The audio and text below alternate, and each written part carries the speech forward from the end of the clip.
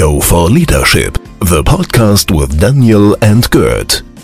Hello and welcome for today's episode of the Go for Leadership podcast. My guest today is Irina Popduna, and I'm very happy to have her as a guest today. Go for Leadership interviews. Irina, welcome to the show. Thank you, Daniel. I'm really excited to be here on this podcast and talk about my favorite topic of all. Leadership. Leadership. And I think that's a great topic to get started with. But before that, give us or our listeners a quick introduction of yourself. Who is Irina? Gladly. So I started my career as a Scrum Master or a project manager originally. And later on, I became an Agile coach or consultant for the companies. So the companies that I typically work with are startups and some of those early stage enterprise companies. After that, I just became a little bit envious of my customers, and I decided to start my own company as well. And we are in business for 4 years now. We're catering to e-commerce entrepreneurs and help them with tackling the shipment tracking and multiple other challenges that come with supply chain workflow. So. Right now, I'm still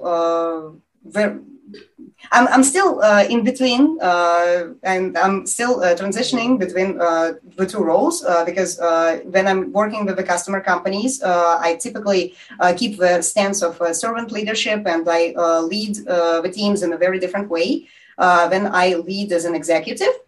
Because there is a subtle difference between those two stances, and you definitely understand the challenges of that transition. So Absolutely, Irina. Thank you for that.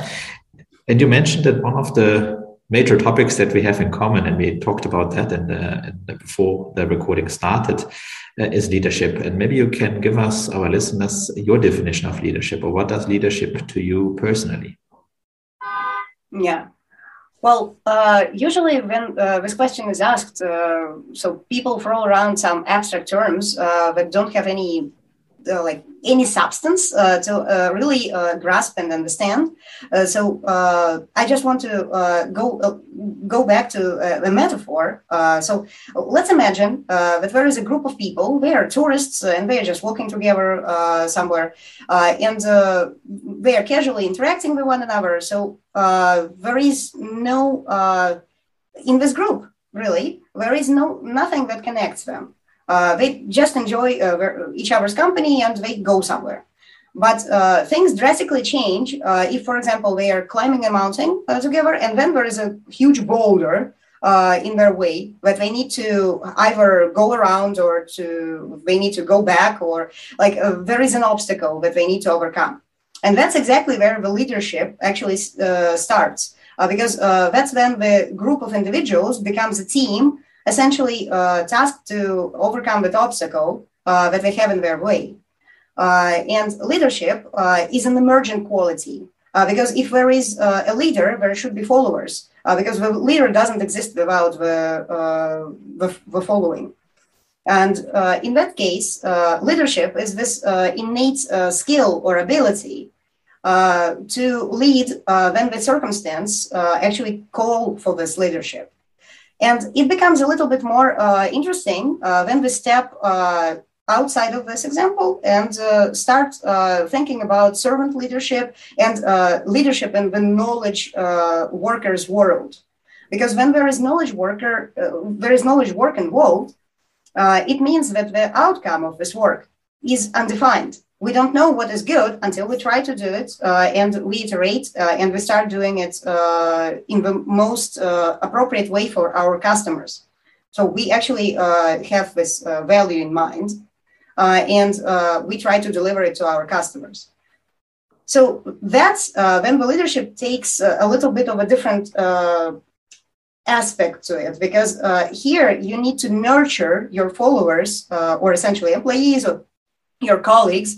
You need to nurture them so that they can express their best creative qualities to solve this uncertain uncertain obstacle that is before them. So in case of a boulder, that boulder could be anywhere and it could be any shape.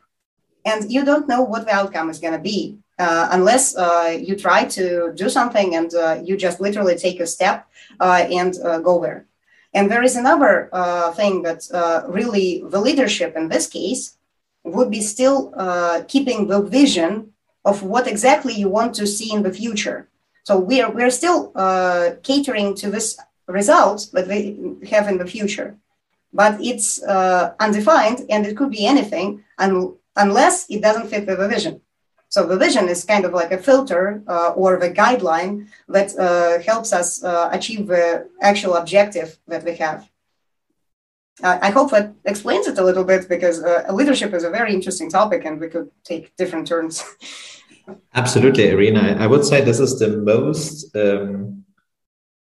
pragmatic and most, I can't find an adjective actually for that, but a very great example how you can define it, as well as how you can imagine different, let's say, challenges that come or arises with a role being a leader, right? To move such a bunch of people or a group. First, of course, to interact with individuals, but also to form such a group and guide them. You mentioned in your introduction something that I want to tackle a little bit. You worked as a consultant and now you become a CEO. Maybe you can outline a little bit your daily challenges or your routines in order to match those two worlds, right? Yeah, well, it's a constant challenge, I would say, because as I became a CEO, I still consult the select few of the clients that I worked with before. So when it comes to actually assessing what the company is doing and how well we are going forward with their setup, their org structure, like I see that what I have to do for them is something that I usually have to do for my own company as well. Mm-hmm. Because whenever we are stepping into this productive executive mindset, we need to just achieve the goals. We need to grow the company, more sales, more efficiency, more that, more this. We tend to slip into this command and control mindset. But for some of my clients and my the executive that I work with, this is the only mindset they operate in. And they don't have the other end of the spectrum to compare it to.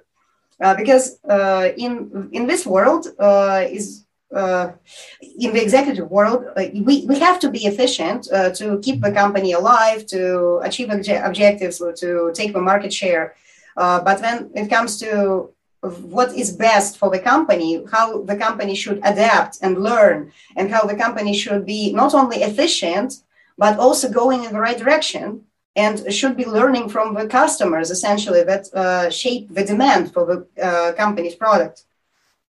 We have to take this different stance. And that's exactly what I help the companies that I work with realize, that they need to allow their employees to learn, to inspect, to adapt, and to really follow what the market is doing so that they don't miss the boat. Because yes, you can be efficiently going forward in one single direction, but you could miss the targets altogether if the whole thing is just changing. If the playing field is changing, let's imagine that we were playing football, but at some point everyone started playing basketball. Like, you will be efficiently playing football, but it's not going to cut it. Anyway. No, exactly. And I think that that's something I'm really wanting to dig into it, because as a CEO, everybody is looking at you, right? Everybody expects guidance from you. Everybody expects also orientation and direction. On the other hand, everybody also wants to be part of taking a decision or maybe shaping, let's say, the guidance or the strategy of a company. So how do you, let's say, switch between, on the one hand, of course, knowing that you need to, like you said, right, you need to find the best efficient and the most effective way of the company to operate, as well as to make money, getting the job done, fulfilling clients' needs, and not discussing 10 times. I'm, of course, extrapolating a little bit, but how do you match that, knowing, of course, what is the right thing to do with what is happening on the ground? Yeah. Well, the thing is, I think the key word that can outline what I do is trust. Mm-hmm. Because when we hire employees that have certain skill sets and certain proficiency, and we need to trust their judgment, and we need to allow them to fail, essentially, to try again and adjust based on their learning. And we need to step back a bit, because it's almost like what Steve Jobs said once. So we cannot allow ourselves to hire professionals and then tell them what to do. We hire them for them to tell us what to do. So I believe that this is the perfect the perfect divider between the two mindsets. So if I catch myself sometimes micromanaging or trying to tweak things around certain people, I start questioning my actions. And that's when I catch myself that I should be employing all those practices that I teach the companies to do. So again, facilitated ideation, where people are expressing all their ideas, because during brainstorming, it's very easy for the CEO to tell everyone what exactly they want. But there was this interesting quote, I don't remember from which book, but the CEO's words weigh a ton. That's why I need to keep silent. If I want some creative ideas from my team, I need to really step back a little bit and let them actually express whatever they have. And usually the result of this is much better than what I was expecting, because usually people, when they're given enough freedom for creativity, they come up with things that I, as a professional, couldn't have come up with. Because, again, when we combine two people with different strengths, we don't get two people, we get three. Because we have this emergent quality of getting more creative ideas and better quality of a result. And again, it might be counterintuitive, but sometimes we need to just give them the ability to try things and see what comes out of it. And then all the gems, they start to become visible. Because, sometimes it's very hard to see how people are spending maybe 20 hours researching certain topic. And then you're saying we spent 20 hours researching the topic. What's the outcome? What do we do now? give me the steps. I like your way because at the end it is also exactly what is leadership meaning as well, right? Work on yourself, take you a step back in order to let the creativity also explore itself, right? I mean, there are different ways to come to Rome, and sometimes it's maybe a way that you as CEO have not mentioned or have not thought about yet. So I think that's something most likely very interesting for all of us to reflect sometimes, because we, I think, are always in situations like you mentioned, and sometimes it's good to step back, listen, or ask the right questions, right, for your employees. You mentioned one very important element by hiring people, which is trust, and I also believe in trust in people. I believe in the good of people. So how do you select? What is the selection process of finding people that you can trust and people that you are confident that they will make the right decision for your company? Well, my selection process starts from seeing if the person is the right fit with the team. Because we, as I have a background of an agile coach, we started from total transparency and openness. So there is open communication between all the team members, so that they don't rely on me as the solo comment giver. So like, okay, we're going this way. Like, are we there yet? Are we there yet? This is the usual way of command and control. So I select those people who are self-reliant and sufficiently educated. So I usually prefer to work with professionals. We don't like. I have experimented with not experienced fresh hires that this is their first employment. And typically it doesn't work out that well because they are not sufficiently educated, and they don't have the skills to actually solve the problems that demand some creativity and experience. So that's why we prefer to work with experienced employees. And coming back to transparency, with transparency, I mean that the person, when they say that they are going to perform certain task, they typically perform that task and they have some tangible results in the end. If something goes wrong, we just openly communicate about that. So I'm not going to be online today because, and then the reason goes. So there shouldn't be some kind of black box environment where the person just takes the task, disappears for 2 months, and then comes back with an outcome that is totally unrelated to everything that the team is doing. And they are, again, a lot of things, they demand communication, open communication, frequent communication, and collaborative ideation. Because and if a person is not ready for that kind of environment, I'm going to reject their candidacy, even if they have the best skills in the world. So transparency over like the best skills for the job. Because again, it's not for me. It's not possible to just send some emails and then wait for 6 weeks for something to get done. That's not typically what I'm looking for. Yeah. No, I agree. And I also would say, or add to it, that trust is gained by reliability and constant, let's say, results, or what you mentioned, right? If you say you deliver it by end of business today, you will deliver it by end of business today without any present excuse. A good enough reason, yeah. Exactly. Or present a good enough reason why you would send it tomorrow or whatsoever. And the same is, of course, with a client-supplier relationship. You only can gain trust if you're a reliable partner and prove what you promise and deliver what you have promised. So I completely agree with you. A higher culture or mindset for skills, and skills something that if there is a little gap, you may, let's say, easily can train or educate. Yes. If a person is trainable or coachable, it's always a possibility to make them the right fit or help them gain the right skill. But if that's not in place, unfortunately, there isn't much I can do about that kind of candidate.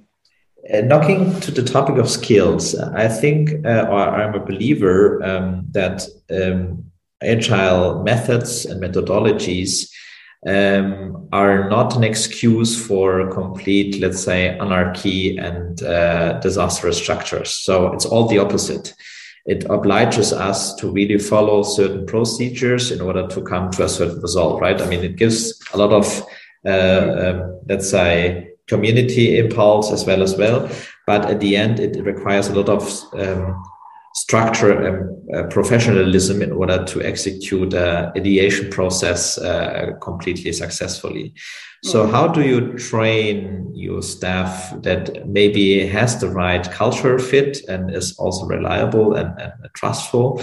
So how do you train or educate your people, not being the teacher, let's say, and always say, no, it's not this the right way. It's not that the right way. So how do you train or educate your staff in order so that they can fulfill, let's say, good procedures and agile methods?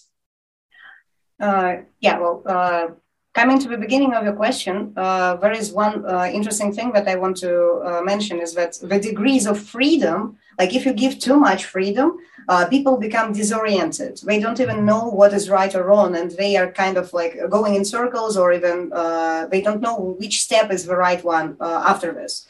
So at first, when we start working with a new employee, we give them a very limited amount of information that's related to their direct task, so that they can explore the system, they can explore their new role and understand like who are the people around them and what exactly they are doing.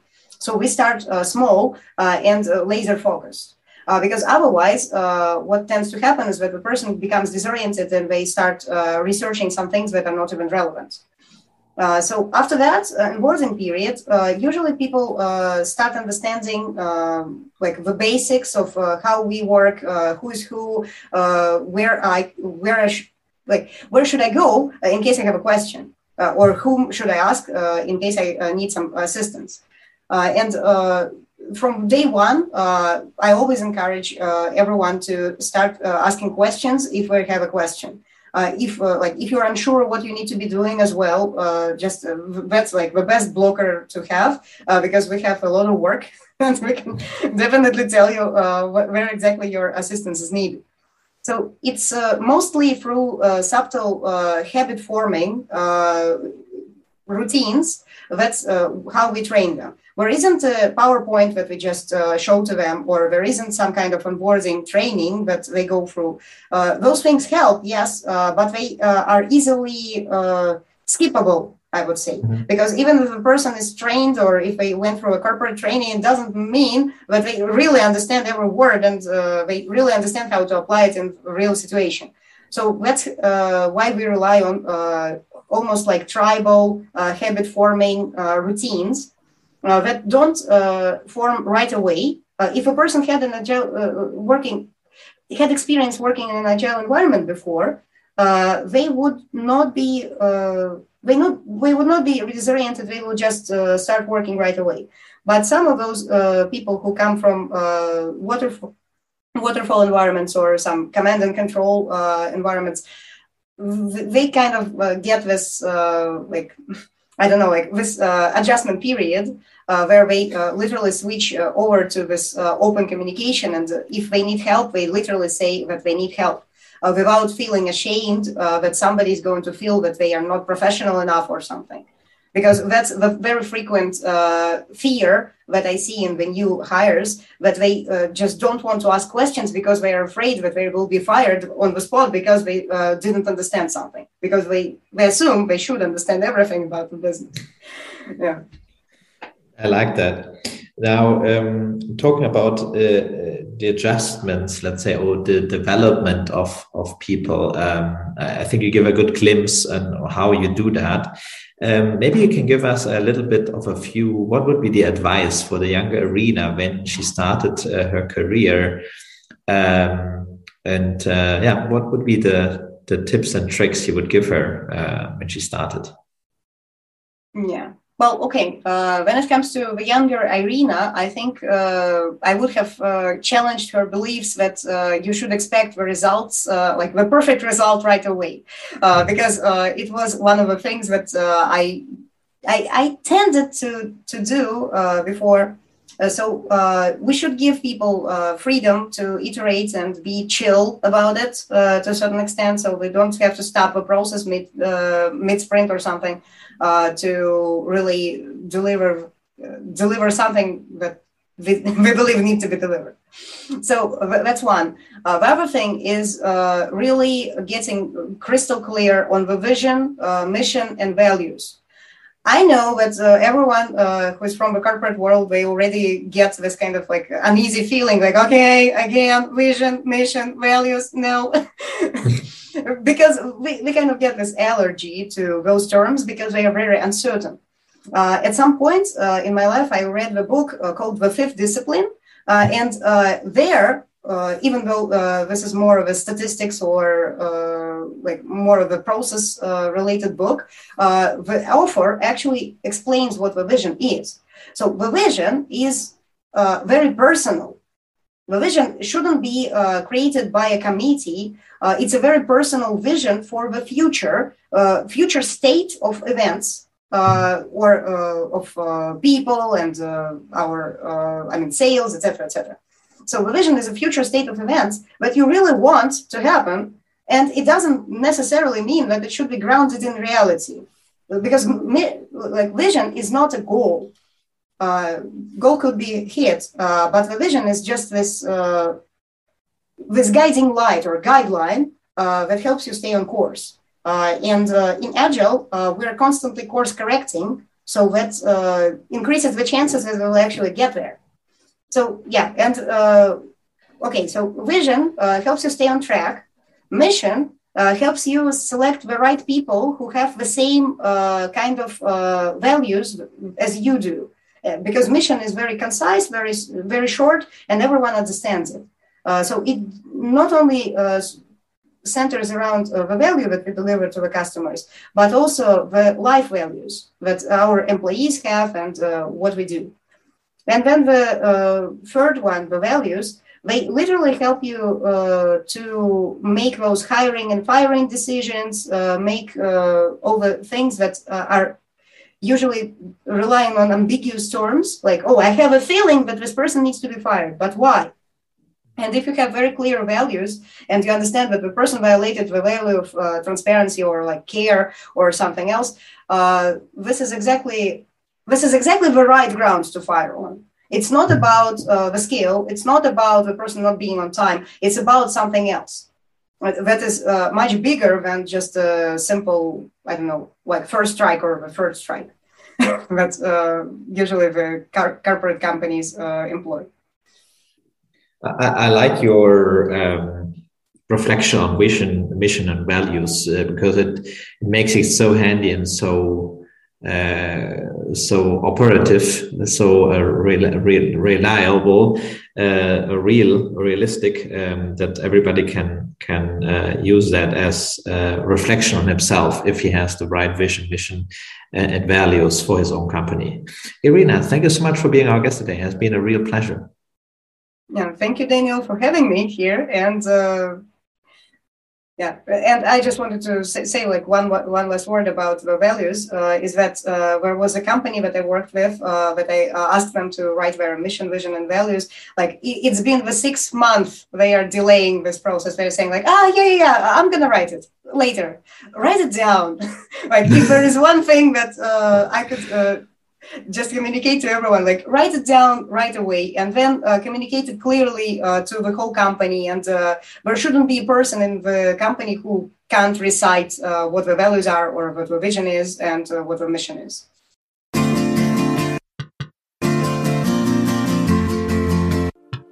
Go for Leadership, the podcast with Daniel and Gert. Absolutely. Thank you so much. Thank you. Go for Leadership, the podcast.